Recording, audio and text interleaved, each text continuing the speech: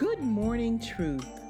Well, wouldn't you know it, there's always something to be said, some sarcastic line to be shared.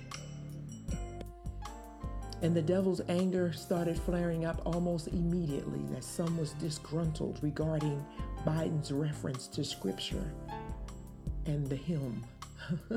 Negative results started pouring in last night and comments being posted trying to exalt the principle of separation of church and state. And it's amazing to me because this world totally misuses the term separation of church and state. We use it to infer that we should separate the world's government from biblical mandates and expectations and counsel without really knowing the origin or the boundaries of that principle. The idea of separation of church and state came from a letter penned by Thomas Jefferson. And Jefferson's cause was to protect religious liberties from an intrusive government. In no way did Jefferson or any other of the framers of the United States Constitution seek to eradicate religion or restrict Americans' faith in God or upholding of the biblical mandate that is in the doctrine of God. An overwhelming majority of those who signed the Declaration of Independence, they counted themselves as religious men. What they upheld in their independent lives, that's between them and God. But they counted themselves as religious men. And it may come as a shock to many of you, as it was a shock to me in my research of this topic, that nowhere in the Constitution does the words separation of church and state appear. The separation of the two was designed to keep the government out of God's business, not to keep God out of the business of government. As a matter of fact, since the inception of this country, churches have extended astounding partnership support of the government. Churches have historically played a significant role in society, lessening the need for the government to take on many of the burdens of the citizens of the United States. You all need to be mindful that the majority of hospitals still have names tied to a church because many of our renowned hospitals were initiated by church, such as Baptist Medical Center, St. Luke's Hospital, and we could go on and on. Throughout much of modern history, churches were the only entities providing education. The concept of public schools came from the mind of Martin Luther, not Martin Luther King. I don't want y'all to lie on me and say I said Martin Luther King, but from the one he was likely named after, Martin Luther, who was a priest and a professor of theology. He is the one that set in place the concept of public schools. Churches have also historically been at the forefront of programs to feed the poor, clothe and shelter the homeless, care for orphans, and so on.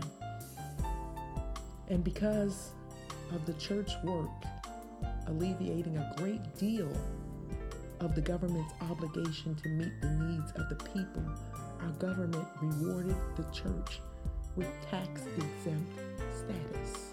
That's how that became about. And it was all done to encourage the church's involvement in ongoing service to the community.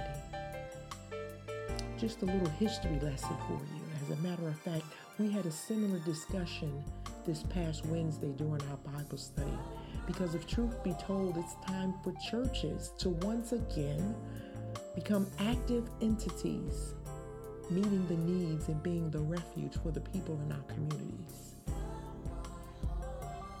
For the most part, those screaming separation of church and state are really trying to advocate for separation of biblical mandate and the laws of the land. which in all honesty is virtually, technically, and biologically impossible. Why do I say that? Because the moral standard, the standard by which we gauge right and wrong, is based on the moral code God instilled in our DNA.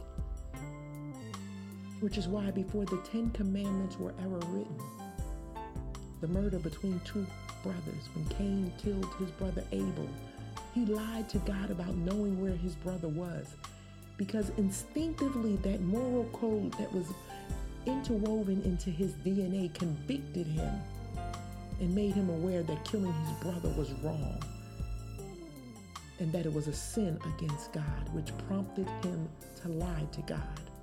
Think about it. A child can steal from a cookie jar, and the parent asks them if they took it. And the child's immediate response is either no or a look of guilt. You don't have to teach a child to lie. They lie because their natural instinct is to cover up what they know to be wrong. That moral code of what's right and what's wrong is interwoven by God in our DNA. So how can we not use that moral code to make decisions and construct laws and to guide a nation? Many may think that they want a leader, a government, absent a biblical reference. But in all honesty, they really don't. Because in a governing body without a godly conscience, there is no fairness. There is no forgiveness. There is no punishment to wrongdoers. There is no law protecting one's property. There is no love. There is no compassion. There is no reason for joy. There is no standard of family. There would be no expectation of responsibility. The bottom line is, without a godly conscience, there is no hope for us as a people. Without God, hell consumes all earth. Without God, hell consumes all mankind. Because of God, there is a measure of righteousness. And without the measure of righteousness, all that is left is sin. And the consequences of sin is eternal separation from God, which by definition is hell. 2 Thessalonians 1:8-9 reads, "And in flaming fire inflicting vengeance on those who do not know God and on those who do not obey the gospel of our Lord Jesus, they will suffer the punishment of eternal destruction away from the presence of the Lord and from the glory of his." As we move into the healing process as a country, as a people, as believers, let's maintain the spirit of forgiveness. Let's maintain the spirit of compassion and selflessness towards one another, so that we can stand and move forward in unity, not seeking to separate the will of God from the laws of the land, but as a nation seeking God's face, his guidance, his grace, his mercy. Remember, when you start your day with truth, blessings throughout the remainder of the day is inevitable.